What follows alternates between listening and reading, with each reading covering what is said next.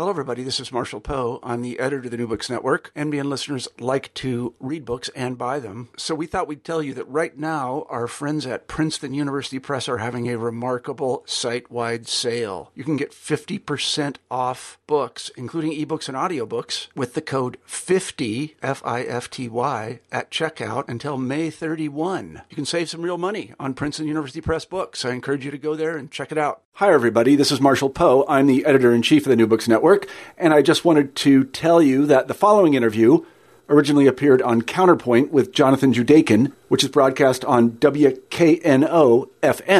I hope you enjoy it.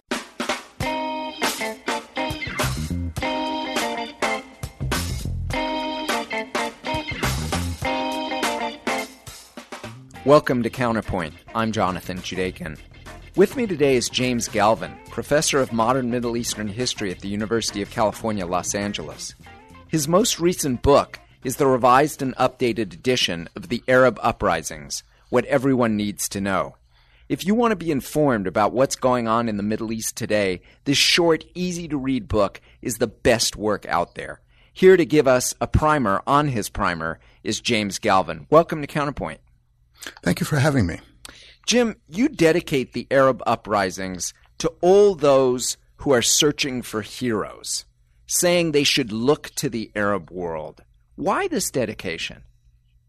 I think we've lost sight of what is fundamental about what's going on in the Arab world. And of course we're going to do that since a lot of water has gone under the bridge. The Egyptian situation has turned out very, very badly. The Syrian situation, now Yemen, etc. But I think what we really have to focus on is the fact that over the last 4 years or so, tens of thousands, hundreds of thousands of Arabs have gone out on the street because they could not anymore tolerate the conditions in the Arab world. And they knew full well what was going to happen to them. They knew full well that the full might of the state was arrayed against them. Now, things turned out more lucky in Tunisia and Egypt, for example, where the army refused to fire on demonstrators. But you look at what's going on in Syria or in Yemen or in Libya or any of the other places in which governments are either fragmented and the militaries took both sides, or in which the military stood with the government. And these were people who actually said, I can't take this anymore. We have to change. I might die in the process. That's why the dedication was made in that way. So in some senses, you're saying that these are the heroes of democracy, and we've got something to learn from what's going on in the Arab street about what democratization really takes in some parts of the world. Absolutely. And I think we've lost sight of that as well. About a year into the uprisings, things began to turn badly. And as of now, for example, the only place that seems to be on the right track is Tunisia. But we have to understand that the impulse behind what went on in 2010 and 2011 goes back 30 years or so, that there was a movement for democratization and for human rights that began at around that time, began with the Berber Spring in Algeria in 1980, and went through, for example, the Black October riots in Algeria, the Damascus Spring, the Kafaya movement in Egypt, the Bahraini Intifada in 1994 through 2000, etc. So throughout the Arab world, what we've seen is uprising after uprising, protest movement after protest movement, because the Arab world was not left behind in terms of the fight for human rights, the fight for democratization. It has always appeared to outside observers that you have Eastern Europe on the one hand, you've had Eastern Asia on the other hand, in which various movements, mass movements for democracy, mass movements for human rights have taken place, and that the Arab world was the odd man out. The Arab world was not the odd man out. We were just not looking at it. That's really helpful. Can you just drill a little deeper into what the conditions were that this much longer-term struggle that you've now talked about beginning 30 years ago and sort of waxing and waning at various periods, what was that struggle about? What were some of the key factors that have shaped these revolts? Well, I think that there were two factors in particular that are important. The first was a transformation of the Arab state. In the 1950s and 1960s, states took on a tremendous amount of responsibilities for their populations. Subsidies of food, subsidies for petroleum products, for example, free education, healthcare, etc. Now, these goods were not delivered without problems, that's for sure. But there seemed to be a bargain that had been made between states and their populations. And that bargain was, sit down, shut up, we'll take care of you. Beginning in the late 1970s or so, states began to move away from this bargain that they had made with their populations. And states began at that point to adopt neoliberal policies that were pretty much imposed on the region by not only the United States, but international institutions like the International Monetary Fund. They stopped, for example, blanket subsidies on food and fuel. They began to cut back in terms of guaranteeing employment and various other things as well. So we have a whole host of economic grievances. And these economic grievances were actually about social justice and economic justice. On the other hand, beginning around the same time, around the 1970s or so, we begin to see in an accelerating way a global diffusion of a notion of human rights that consists of a notion of individual rights, political rights, civil rights, personal rights, including the right to be able to control your own body, etc. And the Middle East was not immune to that either. So we have the conjunction of these two factors that began in the 1970s or so. By the beginning of the 1980s, we see various IMF riots, bread riots that break out in the Middle East. We also see protest movements in favor of human rights, in favor of opening up and democratization of various societies. And we see this throughout the Middle East. We see this not only in Tunisia, for example, or Egypt, but we also see it in Syria and in various other places that were among the worst offenders of human rights and among the most autocratic of societies as well. Obviously, no Tunisian had to be informed by a foreign source that there was corruption and that things were not going well in Tunisia, that it was a repressive regime. We like to take credit for things that are not really our doing. And this in part has to do with the social media aspect of it. America invented social media. The West was very, very strong in promoting social media. And what we began to do is to look at outside sources for what had gone on, simply because we know that Arabs, and I'm being facetious here, we know that Arabs themselves could not take responsibility for promoting democratization or for promoting human rights. Is it your view that the Arab uprisings may be the beginning of a new wave of democratization? And if that's the case, where do things stand in this process now? We shouldn't become too enamored by this notion of a wave. A wave is a metaphor, and like all metaphors, it's got a positive aspect to it and a negative aspect to it. In terms of what went on in the Arab world beginning in December of 2010 and stretching all the way to present, actually, but people tend to cut it off at the end of March in 2011 with the outbreak of the Syrian revolution. What went on in the Arab world was obviously people looking around them saying, this is what happened in Tunisia, this is what happened in Egypt, we could do the same thing. There's no doubt about that. There's no doubt that people borrowed tactics, they borrowed slogans. Everybody had to have a Tahrir Square, for example. When there wasn't the Tahrir Square, which is a very popular name for squares in the Arab world, they created one. When they borrowed slogans, for example, the people demand the end of the regime, they had days of rage, all these things were borrowed one from the other. But one of the reasons why it could be so successful in the Arab world, this sort of wave that we're talking about, is that the regimes are what political scientists called isomorphic.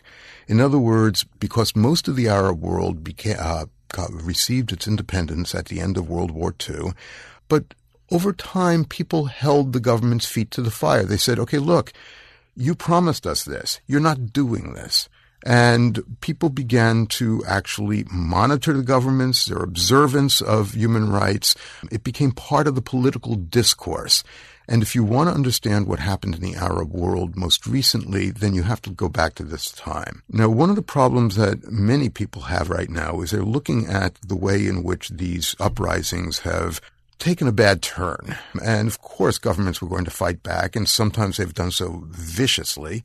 And they say, okay, look, maybe the Middle East isn't ready for human rights, democratization, and so on and so forth. But if you look at the exact same thing in Europe, what you have to do is consider the long term that it took for Europe to democratize. If you're looking at Western Europe, you can say, okay, let's time the process.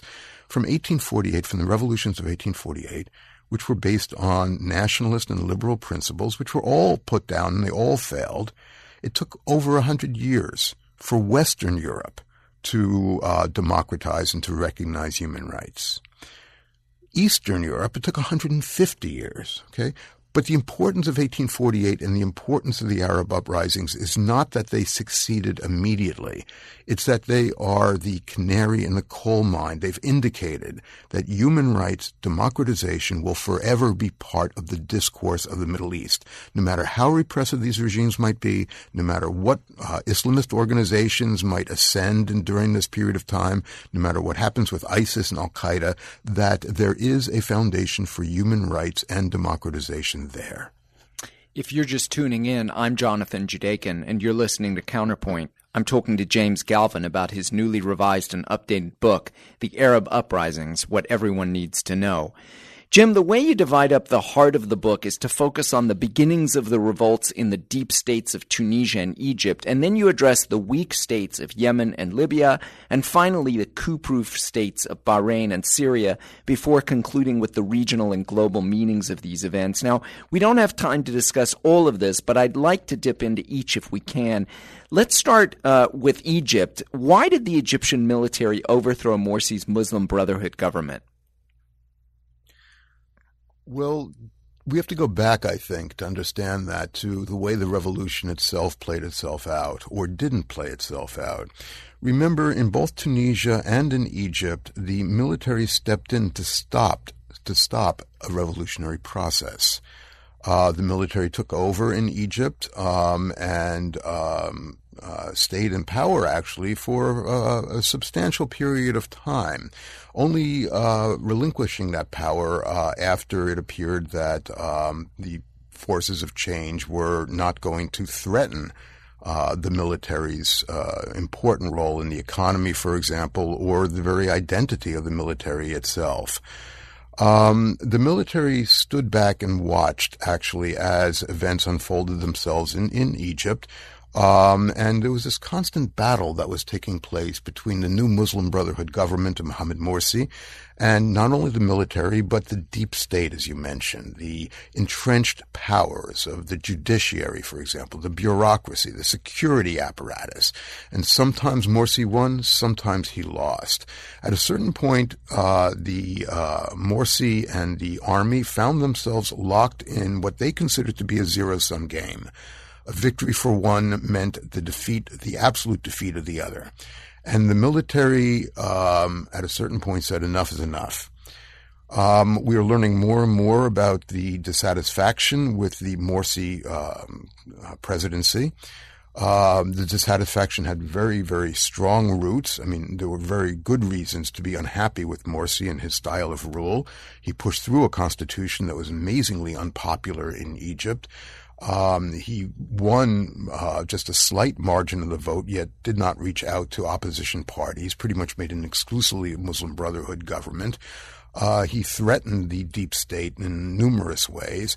But I think what we have to do is look at it in terms of the fact that the army, the judiciary, the bureaucracy itself felt so threatened by a Muslim Brotherhood rule and by the possibility that they would lose their central role in running Egypt that they themselves instigated the protest movement. Now, if we turn from these deep states to the weak states of Libya and Yemen, and we think a little bit about what's going on the front pages of the news today, in the case of Yemen, it's focusing on the Hutu rebellion and the Saudi-led bombing campaigns. If we also think about the immigration crisis that's taking place, where tens of thousands of people have been fleeing the Middle East and Northern Africa for the shores of Europe during this past spring, it seems as if these weak states over the course of the rebellions have ended up resulting in almost in failed states. Would you agree that that's part of what's taking place and resulting in the most recent crises? Oh, absolutely. And you've nailed it with Yemen and Libya in particular. If we compare those two states to, let's say, Tunisia and Egypt, I mean, one of the things that I talk about in my book, and I'm a historian, so I come at it from a historical angle. Egypt and Tunisia have had about 200 years of state building. They have real institutions there, so that when a protest movement would emerge, for example, in either one of those states, one part of the regime could turn on another part of the regime that was threatening the stability of the regime. So the militaries in both places could turn on the executive in both places and force executives out, Ben Ali in Tunisia or Mubarak in Egypt. And still, there would be a state apparatus there. There would be an army. There would be a judiciary. There would be a bureaucracy. There would be a security apparatus. All these aspects of the deep state had been in place for 200 years. Now, if you look at Yemen and you look at Libya, these are extraordinarily weak states. These are states which have not had a long history, that the apparatus of the regime was not only not capable of running the entirety of this territory over which it was supposed to run, but also in various points decided not to. In both cases, these were patronage regimes whereby, rather than working through institutions, the regimes themselves would, or the leaders of the regimes, would balance off factions within society. Tribe against tribe, for example, political party against political party, family against family, in order to be able to manipulate politics. And institutions, permanent institutions, only would have gotten in the way of that. So there was very little institution building that had gone on. And as a matter of fact, Gaddafi claimed to have created what was called the Jamahiriya, a rule by the masses, so that there officially were zero institutions in Libya. It was supposed to be a direct democracy. It was actually a autocracy that was run by Gaddafi, his close associates, and his family. So when this pressure was put on this regime, the regime simply crumbled. It fragmented into 100 little pieces. And parts of the military went with the regime, parts went with the opposition. Parts of the bureaucracy went with the regime, parts with the opposition. Militias emerged within society, mostly locally based. Same thing has occurred within Yemen as well. So what we see is a fragmentation of these regimes. Now, Libya and Yemen are also unique in another way, which is that they are really peripheral to the state system in the region. And when I say that, this is important for a very, very specific reason. You see a similar sort of chaos taking place in Syria and to a lesser extent in Iraq as well. But the international community is not going to let Syria or Iraq fragment. The international community has had a stake in maintaining the state system in the Middle East and has intervened. For example, the Gulf War of 1991, when Iraq attempted to take over Kuwait.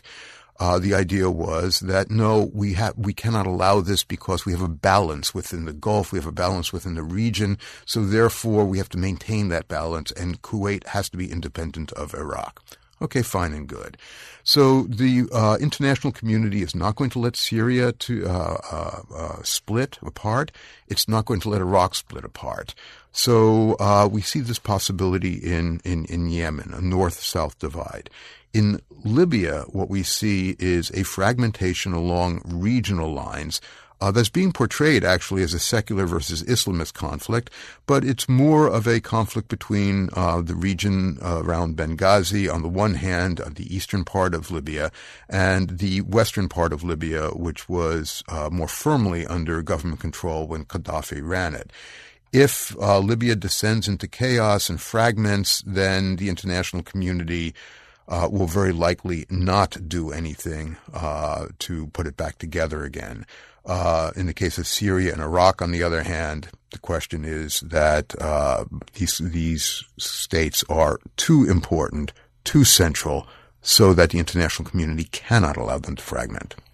Now, you say that about Syria, Jim, but you cite a Syrian activist who said that 2.5 years into the revolt, opposition-led Syria is Mad Max meets The Sopranos. Given your analysis of it, it's unclear exactly how this is going to be put back together in the aftermath of what seems to be unfolding there. It depends on what you mean by being put back together. For example, the international community recognizes something called Somalia as a state. Somalia has a seat in the United Nations. It's still a part of international treaties with telecommunications and civil aviation and so on and so forth. Still has a national flag. But we all know that Somalia is not a real state. It's a failed state. The same thing is likely to occur with Syria and perhaps to a lesser extent with Iraq. We have ISIS there, the Islamic State, that has taken control in parts of the Far East, the oil-producing areas of Syria as well. We see the Kurds having established an autonomous zone called Rojava, for example, which means Western Kurdistan in northern Syria as well on the Turkish border. We see all these groupings that have been able to take control over certain amounts of turf. We also see the international community not recognizing these various parts of Syria as true states. Jim, you've given a couple of lectures in Memphis, first on al-Qaeda and this spring on ISIS. In the Arab uprisings, what everyone needs to know, you have wonderful short clips on both organizations. You state at one point, over time, al-Qaeda in Iraq evolved into the Islamic State of Iraq, which in turn evolved into the Islamic State of Iraq and Syria.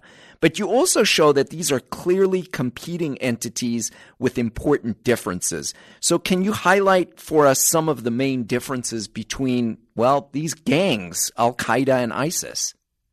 Oh, absolutely. And I think it's very important for your listeners to understand that they are very different. They're both very dangerous, of course. They do not represent an existential threat to the United States, but they could do, significant damage, as we saw on 9/11. Both groups come out of that soup of jihadi organizations that was supported by Saudi Arabia and the United States when the Soviet Union invaded Afghanistan. But the origins of the two groups are very, very different. If you identify al-Qaeda with bin Laden, for example, you could identify ISIS with its founder, and we have to go back in history. He didn't really found ISIS, but the organization he founded morphed into another organization, eventually ended up as ISIS, and that was Abu Musab al-Zarqawi. Zarqawi was a thug. He had been jailed for a variety of offenses, including sexual abuses and drug running. In Jordan. He met up with al-Qaeda in Afghanistan. He met with bin Laden, who was not impressed at all with him. He returned to Jordan and then went back to Afghanistan, where he set up a camp with a $200,000 seed grant from al-Qaeda. And then ended up in Iraq. And even though al-Qaeda Central had serious disagreements with what was going on in Iraq and what Zarqawi was doing, it actually made Zarqawi's organization an affiliate of al-Qaeda, and they called it al-Qaeda in Iraq. Now, the most important disagreement is the disagreement over how do you treat Muslims who are not particularly on your side. Do you look at them as a pool who eventually can be won over, which was al-Qaeda's standpoint, or do you look at them as the enemy? Do you look at them as people who have defected from the Islamic faith and people who should be treated as apostates, therefore killed? Now, this is called takfir in Arabic. It's this idea that some Muslims who have fallen away, or basically people within the community, people who call themselves Muslims, who do not follow the Islam that you believe is the true Islam, they should not be considered to be real Muslims. And so therefore they should be thrown out of the community and killed. Now, Iraq is predominantly Shia. These groups are, of course, Sunni groups. And what Zarqawi began to do was to make war on Shias. He, for example, set off car bombs in important mosques. He targeted pilgrimages and various Shi'i rituals and that sort of thing. The idea being to radicalize a Sunni community by setting off tit-for-tat conflicts between Shi'is and Sunnis. Now, Al-Qaeda was aghast at this because Al-Qaeda's main focus has always been what they call the far enemy.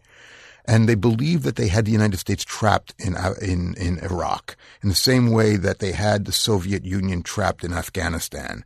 And that, according to Al-Qaeda lore, it was their battle against the Soviet Union in Afghanistan that destroyed the Soviet Union. And according to Al-Qaeda lore, it would be their battle against America in Iraq that would destroy America. The problem, however, was that Zarqawi was not fighting America. He was fighting Shi'is. And so there's this very, very strong rebuke from Al-Qaeda Central to Al-Qaeda in Iraq. We see the same thing taking place now within Al-Qaeda and ISIS. There's a split between the two organizations. Al-Qaeda has talked about a caliphate, but they've always kicked the can down the road. It's virtually impossible to define a caliphate in a world of nation states that's not like another nation state. And Al-Qaeda doesn't like the idea of nation states, so therefore would have to come up with something that was really imaginative, and they haven't been able to do it. So fundamentally, they talk about every once in a while a caliphate in the future. In the meantime, they set up these temporary emirates with which they vex and exhaust, in their words, their enemies, and their enemy is defined as the Crusader Zionist conspiracy, everybody who is making war on Islam. ISIS, on the other hand, has not kicked the can down the road. They have established a caliphate that looks suspiciously like any other state, a particularly despicable state, but a state nonetheless. They have ministries. They're issuing their own currency. They claim that they'll be issuing passports. They have driver's licenses. I mean, the whole bit. They have their own security apparatus, a police force. So they've established a totalitarian state in a world of nation states, and they're calling it a caliphate, and they're trying to expand it as much as possible. So Al-Qaeda has this vision, this very non-articulated vision of something in the future that will be created. And ISIS has this actually running a day-to-day state apparatus. And that's also the way things have shifted. And ISIS has taken a lot of the wind out of the sails of Al-Qaeda. Al-Qaeda appears to be your father's jihadi organization right now, with ISIS actually winning victory after victory and so on and so forth on the ground. Well, that was then. That was last year. Now ISIS is being pushed back on a variety of fronts for a variety of reasons. It's losing territory, not gaining territory. It's on the defensive at the present time. One thing that's actually very interesting is that according to polling data, ISIS is even more unpopular among Arabs than the United States, which is saying quite a bit, actually. It's not winning the battle for hearts and minds. It's not winning on the battlefield. It's being pushed back at the present time. And I have a feeling within a couple of years, what we're going to see is that ISIS will be completely destroyed in Iraq and will become just another gang in Syria, like the Free Syrian Army or the Islamic Front or the Victory Army or any of these other militias that have taken swaths of territory. Well, I certainly hope that Yogi Berra is wrong and that your predictions about the future are right. I also want to say that I don't think it's unfair that really most of us remain so woefully ignorant of what is going on in the Middle East. And so I very much appreciate you sharing some of your knowledge with us today, and really for your fabulous book, The Arab Uprisings, What Everyone Needs to Know, not only because it's such a wonderful primer, but because it really makes plain that if you want a deeper understanding of the world, we need to turn to scholars like you who draw on a vast reservoir of knowledge to illuminate the world. James Galvin, many thanks. Thank you for having me. Putting a spotlight on the role of scholars, academics, and intellectuals, and how their work illuminates the issues we face locally and globally, Counterpoint is a monthly broadcast on WKNO-FM. To listen to this show in its entirety, visit WKNOFM.org and click on the News menu item where you'll find a link to Counterpoint. You can podcast Counterpoint by visiting iTunes and searching for WKNO Counterpoint.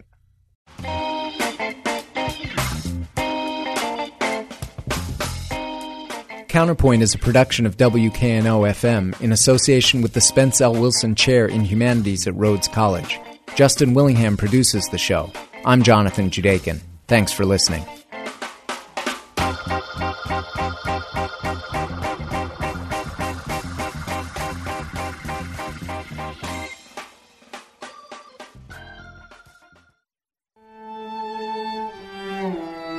We are 91.1 WKNO Memphis or 90.1 WKNP Jackson, NPR for the Mid-South, broadcasting in HD and online at WKNOFM.org. Coming up next, Fresh Air with Terry Gross, followed by an evening of classical music, which will begin at 8.